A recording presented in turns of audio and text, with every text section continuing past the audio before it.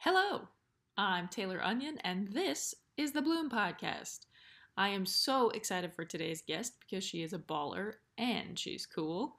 Michelle Bartsch-Hackley, or Bartschy as she's better known, is a professional volleyball athlete, a member of the USA national team, and prior to the coronavirus outbreak, she was playing for a professional league in Istanbul. Bartschy has played and traveled all over the world with her husband Corbin, who you'll hear in the background of this interview, and you'll also hear their dog, Champ. I'm so excited to share more about Bartschy and what she's been up to lately. Enjoy!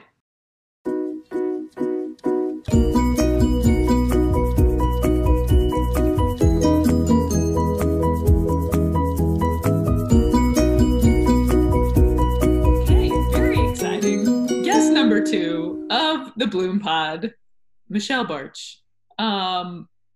We know each other. We also go way back. I'm making a habit of interviewing people that I've known since at least 2009. But why don't you just kind of, go through your background? Obviously, we were teammates at Illinois, but kind of talk through maybe what you've been doing since then. Yeah, since leaving Illinois, I've played professional volleyball since 2011, pretty much. I took 1 year off and then, traveling the world and playing volleyball, not a lot else, really. Right, which is exciting times. And relating back to your time in Illinois, you were just named to the 2020 University of Illinois Athletics Hall of Fame class, which is very exciting. That news came out last week, beginning of this week, I don't even know. Yeah. Which I told you that was a secret that I have been keeping since February. That's what everyone knew apparently but me, and I didn't know until like the day before because they had emailed me I guess a few weeks prior and I never got the email. It like went to a different email and Everyone was like, "Oh, congratulations." I was like, "What's happening?" That's what when Lee, who oversees the varsity I, he reached out and he was like, "Hey, do you have Michelle's contact number?" And I was like, first of all, Bartschy, yes I do. But I was like, also she's somewhere overseas, so I don't really know if you can just like straight up call her or how that works, but good luck to you. Yeah, best of luck. That's how everyone contacts me. They text me or call me and they're like, "Hey, sorry, I don't really know where you are right now and what time it is, but like just trying to get a hold of you." I was like, all right. It's like, where in the world is Carmen Sandiego, except it's really? Where in the world is Bartschy. Oh man. Okay, so final season at Illinois was in 2011, which was a pretty stellar year, except for the ending, obviously, for us. Advanced to the national championship, lost to UCLA in 4 sets. And since then, well, actually, that night, that part of it was not so great. But another part of that night, which was fantastic, I'm going to let you tell. The positive spin on that evening, which followed the loss to UCLA. Yeah, again, something that everyone knew but me. Corbin, my husband, proposed to me that night. So during the whole match of the national championship, he had the ring inside of his pocket. And I had one of my best friends in the stand sitting next to him. And she was like, he is losing it, like just sweating the whole time. And he always says that we ruined it because we lost. I'm like, really wasn't the plan. But I think, I don't know, like that group is such a special group of people. And we're all doing separate things now. But I think that kind of just like brought us even closer than we already were. Right. I think we've talked a couple of times, and I feel like it was maybe Annie that said if that night had gone differently, it might have been a situation where we felt like we could hang our hats on that. But I feel like almost everybody that's in that group is like still, we still are a little bit salty, obviously, about that experience. And so we're all, trying to prove ourselves in different ways. So what I remember of that story, of the proposal, is obviously knowing, and of course, Corbin could say that we ruined it by losing, because it would have been cool to propose on the court afterwards. But the fact that myself and 2 or 3 other teammates like army crawled the streets of San Antonio trying to like follow along. I wish that technology would have like That would have been a great TikTok video probably if by now us crawling through and trying not to be seen by the whatever you guys were. You in a horse and carriage, I feel like, at one point? No, it was late at night. It was like 2 in the morning maybe. Right. And I was already a little mad because we had lost, and Corbin was like, let's go for a horse and carriage ride. And I was like, what? Why? Like, it's the middle of the night. And he's like, let's go for a walk. And I was like, okay, I guess so. And so, like, we went out to the street, and obviously there's no horse and carriage at that time of night. So we were, like, walking across the river, like, the river walk there in San Antonio. And I think maybe that's why, like, maybe he told you guys, like, we're trying to get a horse and carriage or trying to do something to, like, get her out of the hotel, and you guys just kind of had to, like, try and follow us. Right. I feel like maybe Corbin should do a post on what to do when your original plan goes wrong, like how to adapt in the moment. Oh, man. But okay, so 2011, final season, get engaged, and then in the spring of 12, you went to Puerto Rico. Yep. Is that right? And yep. What was that experience like playing there? I, to be honest, hated it. I think it was just a really big adjustment from going to university, and just everything is being taken care of for you, and like you're taken such good care of, and then just kind of thrown into the world of professional volleyball where none of that is true, and you're kind of just fending for yourself. And I was also on like a lower tier team, which traditionally aren't taken like great care of in the volleyball world. And so it was just like one extreme to the other really fast. Within like, I think 2 weeks of being done with Illinois, I left. So it was just like a lot like of emotional whiplash and just of like finishing national championship, getting engaged. Okay, now we are going to go to Puerto Rico, and I'm going to be away from my fiance for how long? And then on top of that, the volleyball being really bad, and just we lost in 3 months. We lost, I think, every match but 3 matches, which is like the exact opposite of any experience we had at Illinois. So I hated it. So then after that, I was like, I'm done. Like, I really don't want to do this. And so then I got into coaching a little bit. I had to finish. So technically I was your student assistant coach your senior year. And then I had to finish my degree anyway. So that was part of finishing my degree. And then I went to UC Irvine with the men's team because I was just over playing volleyball. So that's like really the only break that I took from playing, but I was still very involved. Which we're talking about from what, fall 2012 to spring of 13 is when you were, so fall 2012 you were our student assistant, my final season, and then spring of 13 out at UC Irvine with one of our former assistant coaches, who I'm trying to get also to be a guest on the podcast. So TBD, Nif, if you hear this, I'm calling you out. He's got nothing to do right now. He has no boys to coach. So. They're just straight Zoom calls all the time with the team. Yeah. Oh, man. Which that team won a national championship, didn't they? Yeah, we did. Right. That was also really fun experience. I mean, I took on a lot of responsibility as just a volunteer, but I learned like so much in that short amount of 3 or 4 months, and I think it really helped me to be a better player, really. Yeah, for sure. I mean, and that experience too, I think you would have been maybe at the time one of the only, if not the only, female coaching on the men's side, which I don't even know how many there are. Obviously, EJ, one of our other teammates, is out there coaching on the men's side now, but I don't know how many women are in men's volleyball. Yeah, not a lot in Division I, that's for sure. A cool experience, though, to go from being a student athlete, playing in a national championship match, and then a year and a half later being on the other side of it and on the men's side of it. It's like double other side, and going on to win the national championship. So that's got to be a cool experience. Yeah.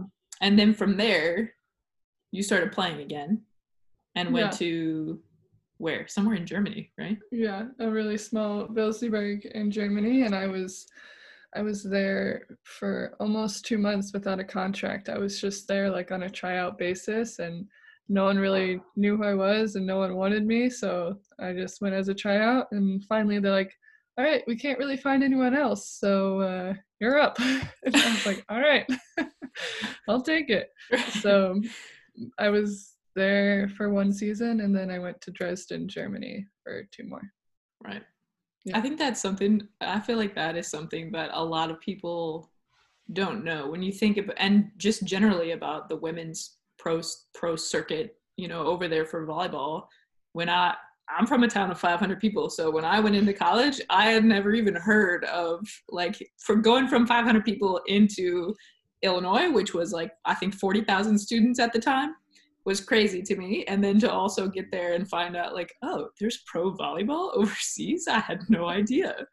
So I think a lot of people don't know that, and even if you do know about it, the kind of idea that people have behind it is that, oh, well, it's like, you know, it's not as popular as some of the pro leagues here in the States, obviously, for the NFL and NHL and things like that. But I think overseas, I mean, at some of the places you've been playing, especially in the last couple of years, there's been kind of like crazy followings, right? I mean, the fan bases are good over there, but the structure of the leagues themselves still not always wonderful. Yeah. It just kind of depends on where you go. Yeah, it really depends on where you're at and like where you are in the country, and it depends on a lot of factors. But I've been pretty lucky. After being in Europe, I really had great experiences throughout. But I think that also, like, I wasn't thrown into like a top team in Italy my first year and just completely drowning. Like, I started literally at the bottom on a tryout basis, and I've like taken a step every single year in level in a different country, and just really slowly went into it. And I think a lot of college players also have the expectation of, oh, I need to be on this top team right now. And it's like, okay, but you're going to get on that top team, and there's so many girls everywhere all over the world who have more experience than you, and you're not going to get any playing time, and therefore, like, really not going to get any better, and your name isn't going to be known. And I think I was lucky in that aspect of like being able to grow that way. Yeah, that it was truly like a building blocks situation. Yeah. That's a good point. I hadn't thought about that. I mean, it took a long time, but I finally made it to like a pretty good team, so I'm excited about that. Right. What has been, and maybe you can't answer this truthfully, I was going to say, what's been your favorite place, or like your favorite, maybe location, your favorite country that you played in? Yeah. I loved Germany. I think Germany for me personally, and because Corbin has been with me most every season, for us and our quality of life and how we like to live our life, I think that would be like one place that we could really see ourselves living.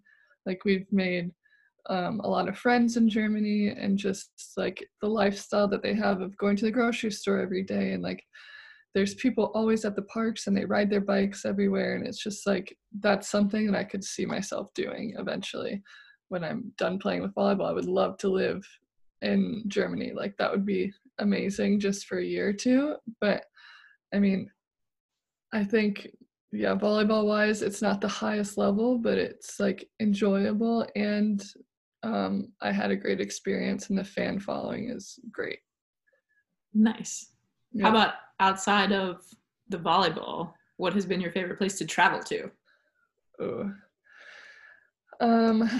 I think Japan. I haven't played professionally there, but we do a lot of USA tournaments there, and just like the way that they live is so different and interesting to me, and every place is like spotless clean, and just people are so polite. You can stop anyone on the street, and if they don't know the answer, if they don't speak English, like they'll like literally physically take you. Like, if we're looking for a train to take us somewhere, we can just show them, and they'll like walk you to the train station, make sure that you get on the train, like shuffle you onto the train, and then just be like, okay, 5 stops. And then like, they're so nice. Like, you can't find that anywhere else in the world.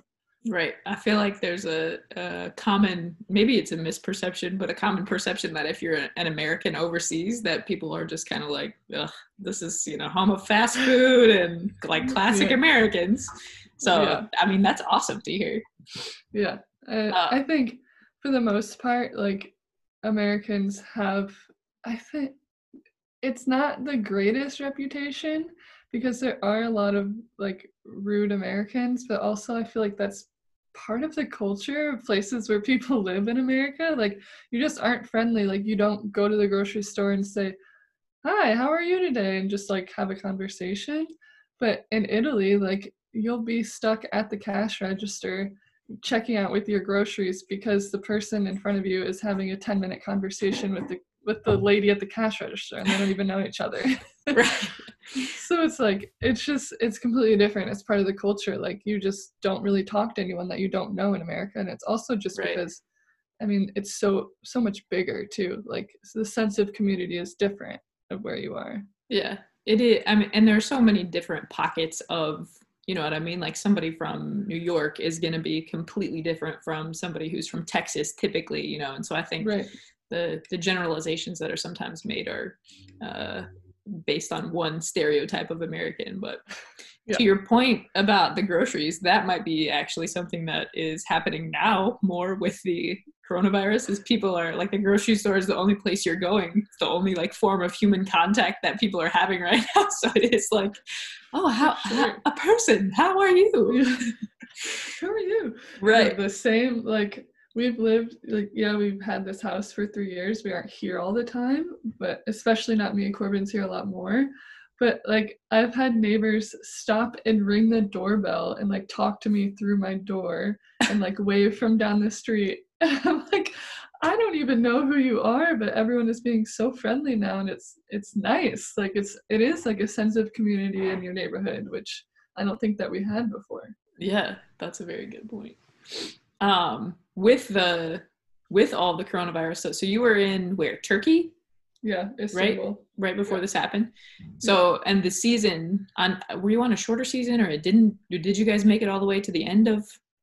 Yeah, so I played the first a full season in China, which was short.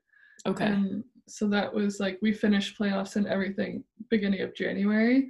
And then I met a team halfway through in Europe. So like they had already played half of their season and I came end of January to like I'm technically like a reinforcement of the team. Okay. So I joined them halfway through and played my first match like end of January, and then we played regular season play until the coronavirus basically. So we finished regular season play, and so Sunday we finished our last regular season match. I don't remember the date, like 3 or 4 weeks ago. And then Thursday, right before we started playoffs, they announced suspension of the league. Gosh. So we didn't start playoffs. So we were supposed to have like a month and a half of playoffs. Okay. So you got back to the States in March, sometime in March? Yeah, I think March 21st, I want to say. Okay. I could look at my calendar. I don't know. Similar to how as far as things getting shut down over here, I think my last day in the office was the 13th of March, and the NCAA shut everything down that day before. Yeah, it was really close. So like the day they announced a suspension of our league was the day that Trump announced level 4 travel advisory. So like I had told my club, like, I'm staying here as long as like they don't announce anything to do with travel, because I don't want to be like stuck in Istanbul for months and months and months. Right. So they announced that and we were like, I don't know what to do. Right. And then ended up like 6 days after we left Istanbul, they completely shut down travel. Like Istanbul airport is shut down. Gosh. Yeah, and I have teammates who are they're from Europe, and they have to have like a military plane come and get them from Istanbul. Oh my gosh. Because all the borders are closed, and that's basically what my club told me. It was like, well, if you end up getting here, that like if you get stuck here, then a military plane can come get you. And I was like, I'm not sure how comfortable I feel with that situation. Right.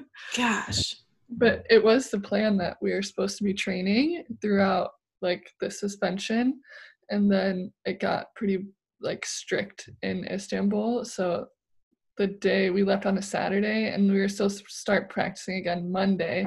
And like an hour before practice, I was already home in Champaign, but like an hour before, they were like, hey, so we can't go to practice, like don't leave your houses.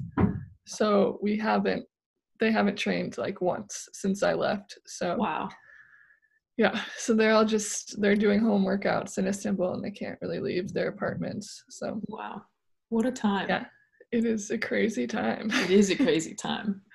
I want to revisit a couple of things that we've touched lightly on. One of them is USAV and your experience with that. The other thing that I want to talk, and I'm going to leave it up to you, whichever one you want to talk about first, and then we'll come back to the other. The other thing is the house in Champaign and all of the renovations and technology updates. I was talking the other day because we stayed in your house a couple years ago for homecoming at Illinois. Yeah. And I think you guys, I actually feel like you might have been in Tokyo. And we got back from the game or wherever we had been, and Corbin came over these speakers in the house and is like, "Oh, you guys are cold?" We were like, "What? Whose voice is that?" And wherever you guys were, he's like remotely coming in on what, Alexa or the Google or whatever it was. So crazy. But you guys, I mean, you're into like HGTV, renovated your entire kitchen, all that kind of stuff. So again, I'll leave it up to you if you want to go USAV or if you want to talk about that. But yeah, perfect. I'll start with the house just because it has been a work in progress, and Corbin actually has expressed a lot of interest, and he loves doing it in like construction and handyman things. So I think that's what he wants to do when we're done traveling the world. And he's really good at it, and I don't know how or when he learned all of these things, but he knows how to do all of it. We completely tore out our kitchen. We have done a lot of work to the backyard, and currently he is, I don't know if you can hear him, but he's like digging underneath in the bathroom right now. I heard it sounded like someone was knocking. I wasn't sure what it was. Yeah, I think he's testing the sledgehammer that he bought. Oh. So who knows? But so Corbin really, so when I'm playing for USA, I stay in California where we train. And Corbin stays here in Illinois just because it's way easier with housing, and it's kind of gives us like a sense of home that he's able to be home and with our dog and renovate, and he stays busy with projects. And I mean, it's been a lot of work, but we love doing it, and I would love to see like in a few years if when I'm done playing that he could be able to start some sort of construction business or work for construction or something, because it's fun to see like his like hobby grow into something that he really loves and enjoys to do. Like you can just tell when he's working on projects, like he's just loving it. That's awesome. Maybe you'll have your own HGTV. It wouldn't be like Flip or Flop, because it would have to have some kind of a volleyball tie-in, Yeah. It'd be interesting. I think Corbin would definitely be better for TV than I would be. Just I don't know. Like I have a lot of experience of like being in front of the camera, but also like playing volleyball in front of the camera is different than like having to like converse with people. So right. I don't know. But so I think it was like World Champs with USA. That was the first USA trip that he came on, and another hobby of his is photography. So since college, he's taken pictures of us playing volleyball, and it's fun to have all of those memories, and for him to do it, and for him to feel and to be included into every team that I've been on, just because he is taking pictures. That's funny. So that's a good segue into your experience with USAV. So you've been with the national team for how many years now? 6. for 6 years, and we're an Yeah. alternate for the 2016 Rio Games. Yes. So what is the vibe right now, knowing that the Tokyo Olympics have been postponed to 21? Yeah. What is kind of the general consensus? The vibe Yeah. vibe of my household, or the vibe of all the girls? all the above. I think all of us in every house that we're in right now around the country, I think everyone's home, but I think everyone kind of was pretty sad about it to begin with, and maybe sulked on our couches for a few days, and then after that it's like, okay, like what can we do to like get to work? So Corbin has again built me a squat rack in the basement, so I have a squat rack and like things to work out with, which is nice. And we're doing Zoom calls, like a lot of Zoom calls. So we have like guest speakers like once or twice a week, and then we're meeting with like different groups of girls on Zoom and with our strength trainer. So we have to Zoom into our strength trainer, athletic trainer, and the assistant strength coach. I think it's twice a week now. They're trying to change it to once a week because it's just a lot of screen time for those coaches. But for us, it's like we just log in and we work out. So we have like a workout plan, and they're able to watch us and critique and coach us. I am indifferent about someone like watching me work out through a video camera. Like it seems strange, but also like it's kind of nice just to have him there, and just like if we have any questions. And it seems like a lot of work for him too. So I think we're now trying to figure out sort of variations. So like I came in a little bit later just because I was in Istanbul, and there's been girls working out for like a month on Zoom. Mm-hmm. And it's too much for everyone to just be on the screen all the time. So we're trying to figure out a way to like get Peloton able, and like get all of us working together on same workouts on Peloton, and like just adding some variation into like, yeah, we have to lift 3 times a week, but also like what else can we do so we're not losing our minds for the next how many other months it is that we are at home. Right. Gosh, that is crazy.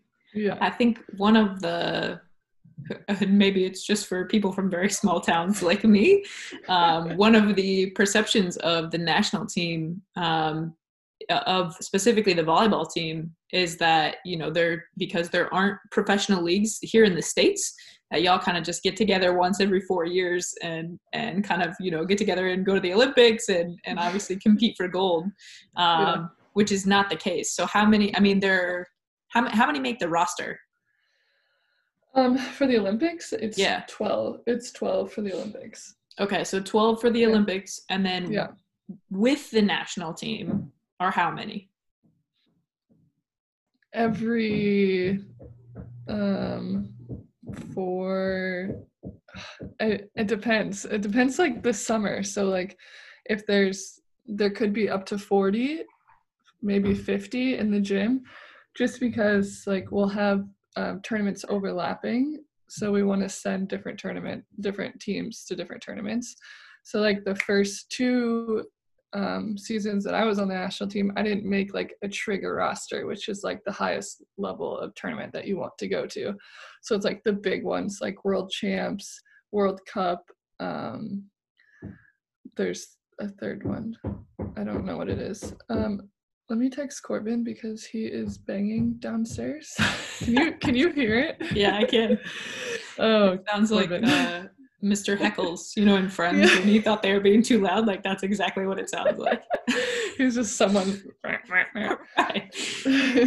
Yeah. So it just depends on the summer. I think this summer we would have had 24, which would have been like half that you're allowed to do, and it's really hard. I think it's not just one summer. Like I spent in 2018 was the first year we had VNL, and I had a really good tournament of VNL. I got best outside MVP of that tournament, which is considered like a lower level tournament. And then that summer was like World Champs, and World Champs I didn't get any playing time whatsoever because that's like a top tournament. So it's like, it's really hard, and it's probably, for me, it's going to be now 7 summers of trying to go to the Olympics, and it's not just work in the summer too. I mean, we're doing constantly things for USA. Right. And everybody plays, I mean, it's, if you haven't come straight out of college, which is really not heard of unless you're, you know, an exceptional athlete, pretty much everybody that's making the trigger rosters that you mentioned, it has been playing overseas for some time now. So several, I mean, obviously it's the United States that's being represented, but it's countries all over Europe and Asia, I'm assuming, that, you know, are making up the roster, which is cool. Americans who play over there for their professional seasons that are making up the roster. I should clarify. Yes, for sure. We don't outsource our national team. No, that's not allowed. Hold on, let me mute you real fast to yell at him. Okay.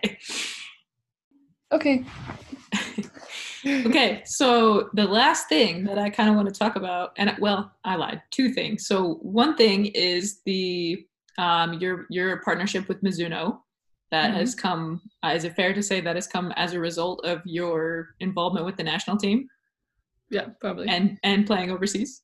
Yeah. So how did that come about? And then I'm going to leave it open for you. Any advice you have for either future HGTVers or, you know, for people who are about to graduate, student athletes who are about to graduate and hopefully try and head overseas and play as well. Yeah. Okay. So what do you want me to start with? Which one? It's up to you. Okay. Advice I would have would be stick with it, because it is a long road. And like what you said was, I mean, it's more than just coming together every 4 years and playing. Like, they look at your work for professional seasons, they look at everything. So even if you don't want to be with the national team, I think you just have to be prepared and mentally prepared to start your career completely over. Like, they don't care that you're Taylor Onion from Illinois and you went to the national championship and were an amazing player. They don't even know what Illinois is. Like, it's just a completely different entity. I mean, they know that you play volleyball and they know that you played in college. That's about it. Like, they don't know a lot more than that.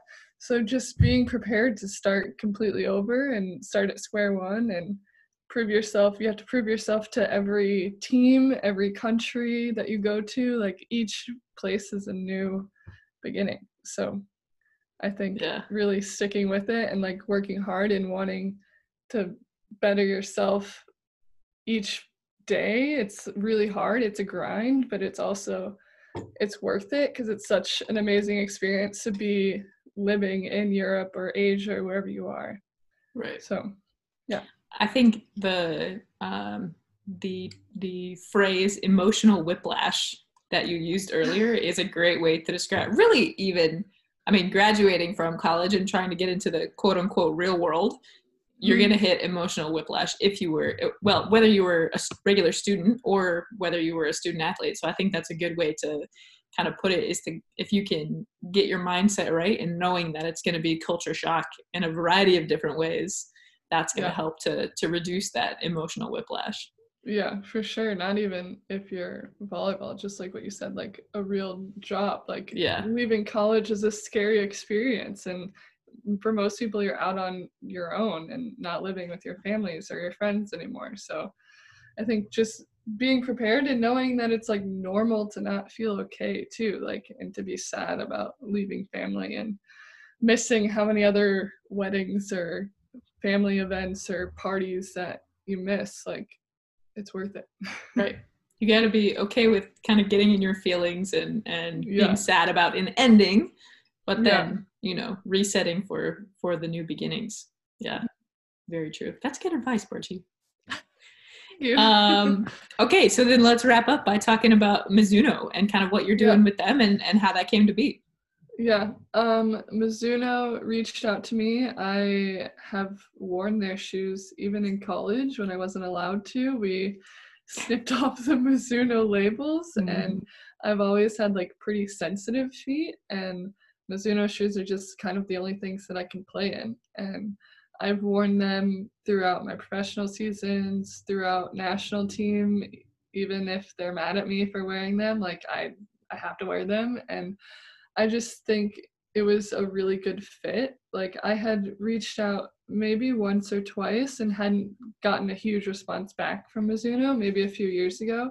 And recently I reached out and they're like, okay, maybe we can put you in contact with someone. And I was like, okay, I don't know what this is about. Like, and it's not like, it wasn't easy either, but the girl who I work with, her name is Shelby, and she works for Mizuno Volleyball, and she's great, and she's amazing at her job, and they're doing like a lot of these really cool, and I'm so sad for them because they were doing all these really cool stories and projects and like really inspirational things for girls, and a lot of those have been canceled because of coronavirus. So my doorbell's gonna ring because I'm getting acai delivered.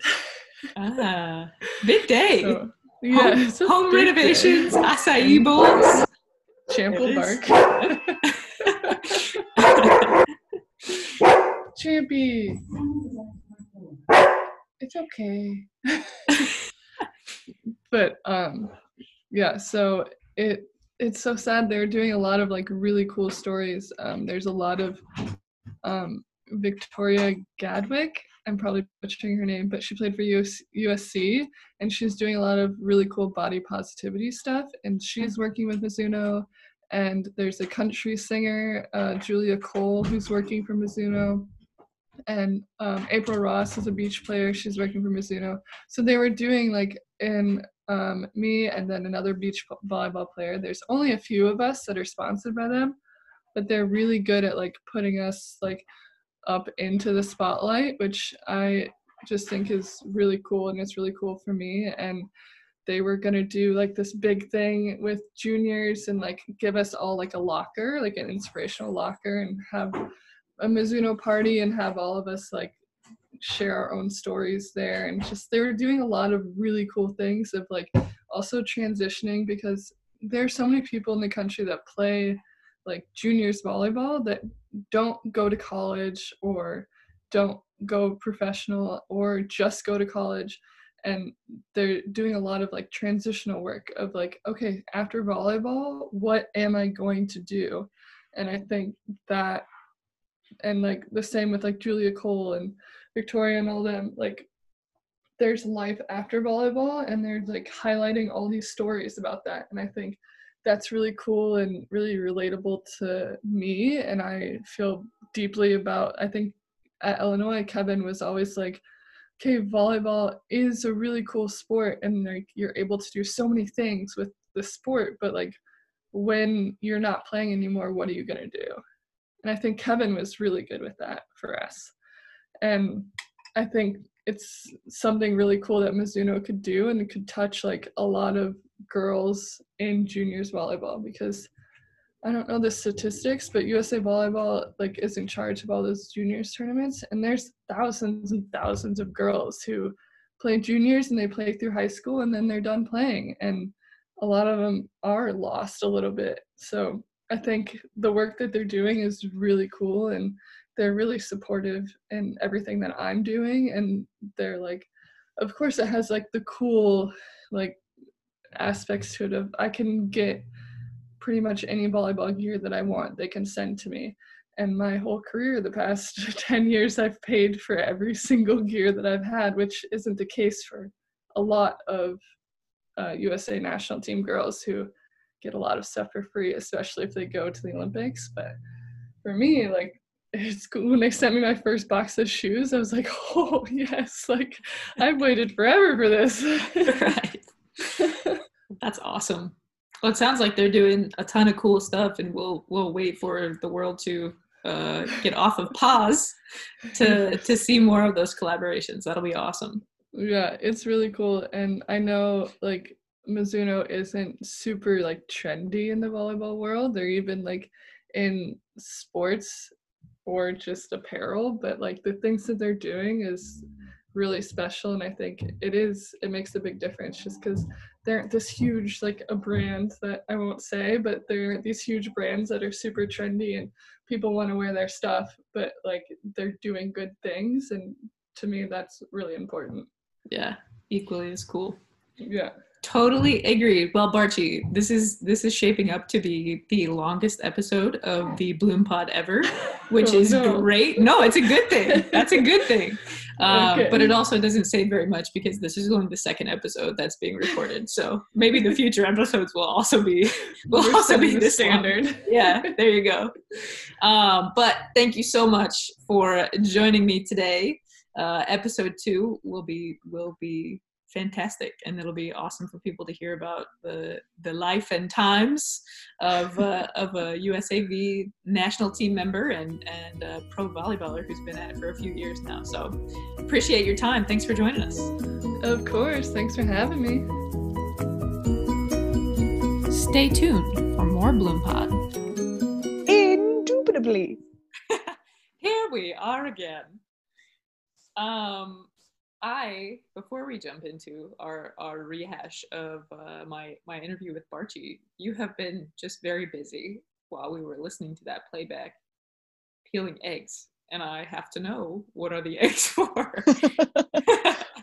Well, you see, last night I had chocolate chip cookies for dinner, and I thought maybe it was time that I start doing more healthy things for my body, and I'm going to make an egg salad. Okay. To eat on a bed of lettuce.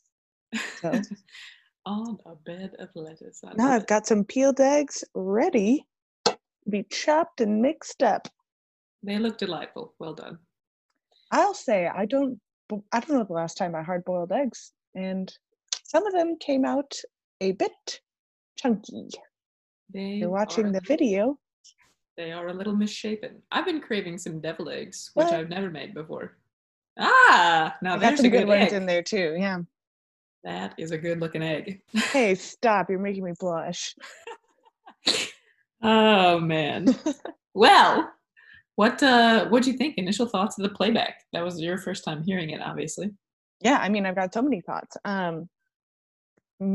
First and foremost, I really enjoyed hearing her story about like her struggle from transitioning from college to athletics, because from my perspective, I got to see how good a player she is. I got to watch her play at Illinois and just know how talented she is. And then what I've seen of her professional career has been like what I've seen on social media.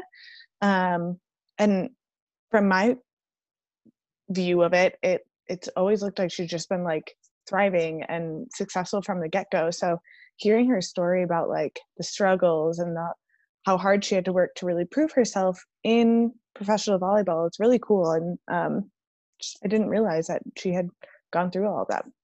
Yeah, I think Bartsch is also the type she's a silent grinder is the way I would describe her, where if she's struggling, you would never know. And there were times, I mean, even in college, there were times as a team where, we'd be having team meetings and we're trying to work through stuff. And there were, just from a vulnerability standpoint, I think she's one who wants to kind of take the brunt of the problem or the issue. And it's just like, I'll figure it out on my own. Like, I don't need your help.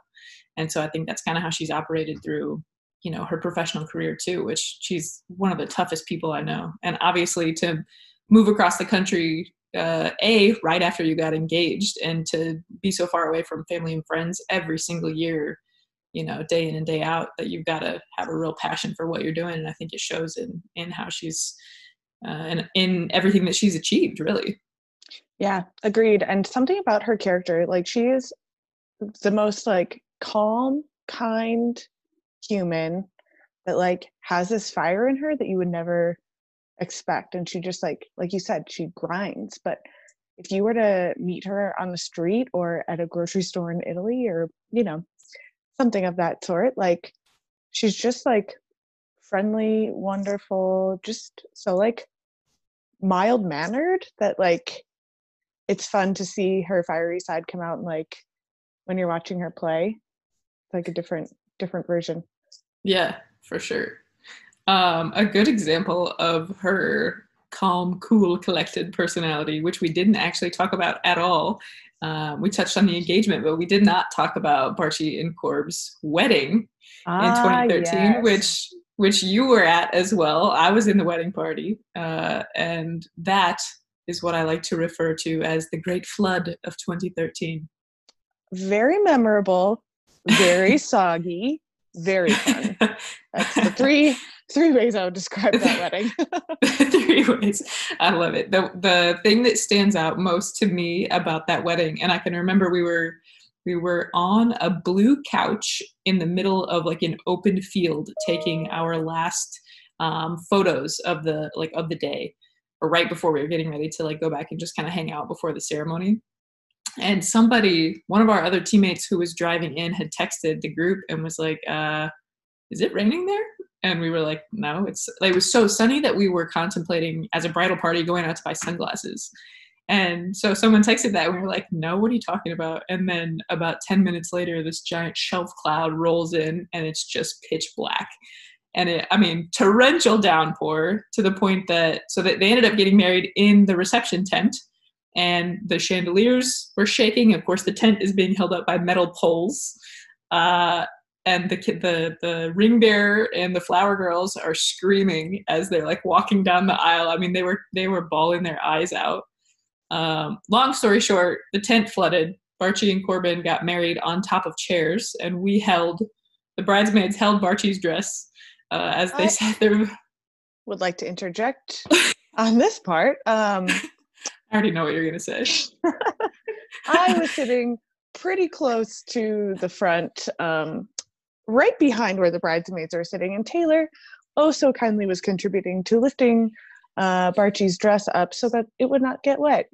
What she did not realize was that she was holding it so high over her own head that Bartsch's underwear and butt could be seen by the audience. If memory serves, she was wearing spandex, so not anything. I mean, volleyball spandex. It wasn't too revealing, but like, right. For like photos and video evidence of your wedding, not ideal. Yeah, I don't think there is a frantic wave down of Taylor, like, put it down. My bad, Bartsch. I don't even know if she knows that. People probably never told her that. Oh. Surprise! Fair, I think we're the only table sitting right behind where you were holding it up. But it was a show. Right. My bad. Well, they got married on the chairs, and then the other thing that stands out to me in my mind is, so we actually the whole wedding party had to move up to that building that just happened to be open on the same kind of area. It was at a winery, so it was like indoors, whatever we moved. But the thing that stands out most to me as they were trying to figure out how to get everything from that reception tent into, the essentials that we needed to kind of make it feel still like their wedding reception and the style that they wanted, was all of the Illinois volleyball moms sprung into action. And they were like, you get the cupcakes, we'll get the signs. Let's everybody put this in the back of your cup. I mean, it was unbelievable. That is, when I tell the story about Bartsch's wedding, that's what I tell every single time because it was awesome. Yeah. And all the dads had their pants rolled up and were just trudging through. Like, we're not talking a little bit of water. It was like above our ankles. Yep. Potential for, electrocution. I do remember I helped the DJ guy mid-ceremony unplug and like pick up all his equipment to get it off. It was sitting on the ground. I noticed he had like cords sitting on the ground and water rushing towards it, and I ran over there and we were like throwing things together, getting things up off the ground. It was crazy. Gosh, what a time. And it does not seem, that'll be 7 years ago this June. That's insane to me. Yeah. Which is also as long, ironically, as Bartsch mentioned that she's been trying to make the Olympic team and the trigger rosters that she was talking about with USAV, that now will have been 7 years of her, trying to get up on some of those higher rosters, which in the last couple of years, she said the past 2 summers have been just massive for her in terms of kind of the output that she's had. But I didn't realize, or maybe I just didn't think that, we're as old as we actually are. But for her to put it into perspective like that and talking about, the delay now at the Olympic Games being pushed back to 2021 and it being 7 years of trying to fulfill that dream, and really longer than that because she's been playing volleyball longer than that. And, the Olympic dream doesn't start when you graduate college. That is, instilled way before that. So I thought that was cool too. Yeah, absolutely. She has been grinding and working for this dream for so long. Super Forever. impressive. Yeah, for a very, very long time. I did also appreciated her it was toward the end of our interview and toward the end of the episode saying, hang on, I'm gonna mute you so I can yell at Corbin.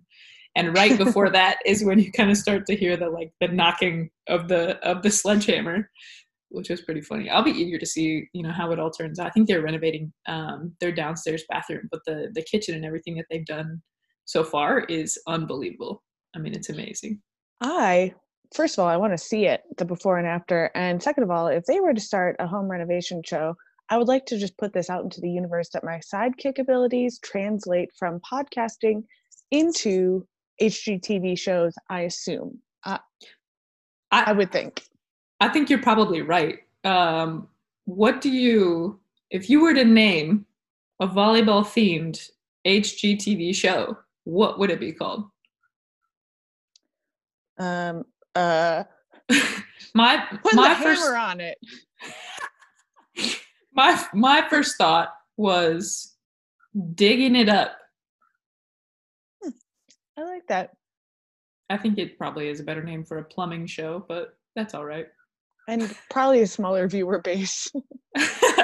Probably a very small viewer base where we just watch Bartsch practice and then we watch Corbin use his new sledgehammer.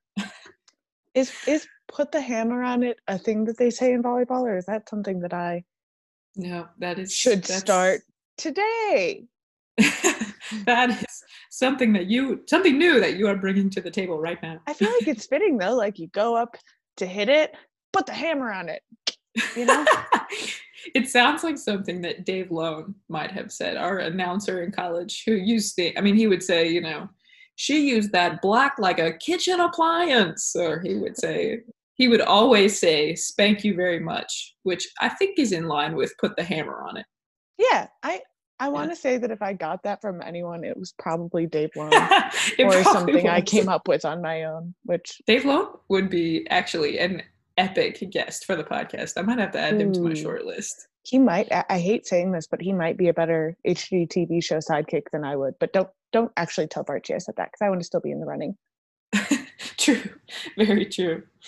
Oh man. Overall, a good episode. Obviously that's going to shape up to be the longest one so far, which again, we're only on episode 2, but I think a lot of really cool information. I loved, and we talked about this at the beginning of our chat right now, but I really loved what she shared about the emotional whiplash, and kind of just the struggle from college into the pro circuit, and then really even from, playing in Puerto Rico, going back to coaching, and then back into kind of fighting her way into the pro circuit that's overseas in Europe.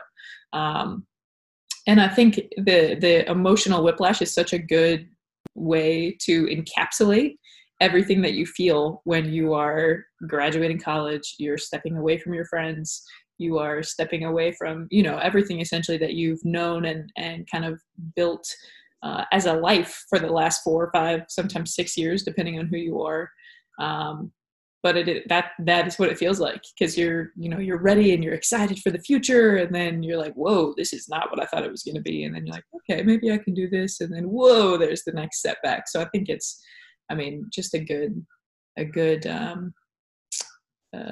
analogy. That's the word I'm looking for. Yeah, I like that. Emotional whiplash. I want to ask you, because I think that you and Bartsch are both super fortunate to, in your own athletic careers, have influences like Kevin Hambley and Niff and like all the different people that you've worked with at Illinois and outside of Illinois. I feel like did a good job, which is not necessarily normal in athletics, to prepare you guys for life after college or life after athletics. And I feel like it kind of pushed you to the career that you're in now, working with athletes. And I know that you love the like real life preparation stuff that you do with them. So like, how do you think that those people have influenced you in your career, and how do you use that to translate to the athletes that you work with? Yeah, gosh, we were very, very, very fortunate and very blessed at Illinois to have the lineup of coaches and assistant coaches and support staff that we did. For me specifically, the the kind of culture that Kevin created with us, coming together and being in team meetings and creating the core values and creating these kind of different words that resonated with us each year, and really putting the onus on us as a team to create what we felt like should be the culture. So it was a very player-driven culture, and we all were, much more invested than we might have been if he said, "Hey, this is who we are as a program." He gave us the opportunity to build and create that every single year, which is awesome. And I think it's super important for people to understand that aspect of it and understand how important it is for student athletes to feel like they have a vested interest in the program. And I think our assistant coaches over the years did an awesome job with that as well, from Flynn and from Niff and from Kent and Dan Connors and some of these other folks that had an opportunity to be involved with the program as well. We had, an unbelievable lineup. And from a support staff standpoint, Kathy Kaler was our number one fan and our number one resource as student athletes. And I still, to this day, I reach out to her and kind of pick her brain and ask for different things. She actually was one of the letters of recommendation for my doctoral program. So, the resources that we had, and really for all student athletes, the resources that are in the buildings that they're in are, those things you can't put a price tag on any of that stuff, because you'll use them, those connections and that network, you use that stuff for the rest of your life. And so for me, those lessons that I learned through my involvement with the Illinois volleyball program and through my interactions with every single support staff member, whether it was somebody who was directly involved with the program or whether it was, an outside group like the networkers, who did such a great job of supporting us, and the Spike Squad, the same thing, such a great job of supporting us. For me, the biggest thing through that experience was learning how to develop relationships. And that really is all that I'm doing now, still in the job that I'm in. And working with student athletes. So I think for any job that you have, relationships are important, and you can attest to that as well in the things that you're doing with the Generous Coffee Shop.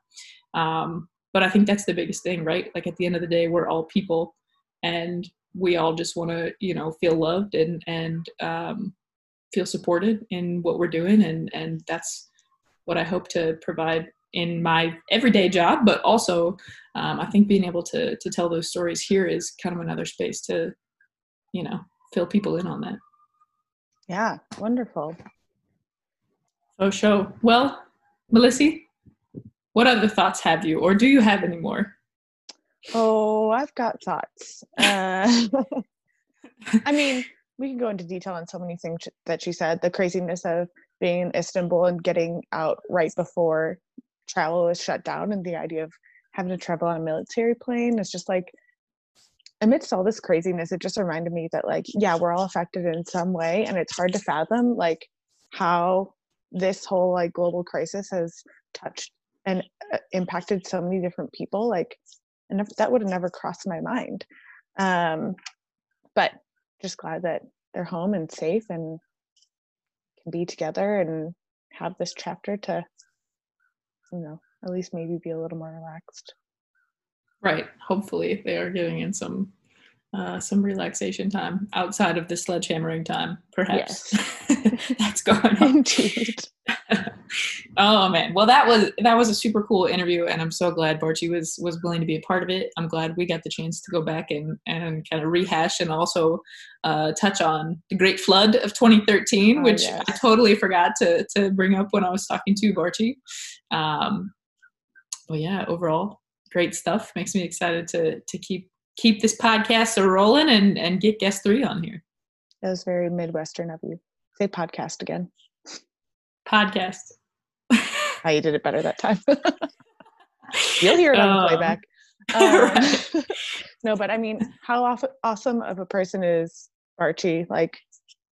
What a special guest to have on here, and we're just really thankful that she took the time to share her story with you and with everyone listening, because she just is one of those people that is wonderful, all around good person. You meet her once and it's she just treats you like you've been friends forever. Yep. Gotta love Bartsch. A great lady. That's Indeed. 2 great ladies in a row that I've now had on the show. So bravo to the 2 of you. All right. Well, again, Michelle Bartsch-Hackley, our second guest here on the Bloom Pod. Excited to get this up and rolling, and excited to have folks listen to this. And it'll be on, well, you already know because you're listening to it. But the next one will also be on Apple Podcasts and Spotify and Anchor. So stay tuned and stick with us as we keep bringing more folks on. I think we need a better way to sign off. What's a fun little like, and that's the way the cookie crumbles, you know? Is that how you want to do it?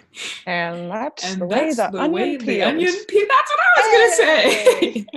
Is that, do you want to use that voice? I think you should do it. I can do that. All right. Episode 2. And that's the way the onion peels. I love this sign off.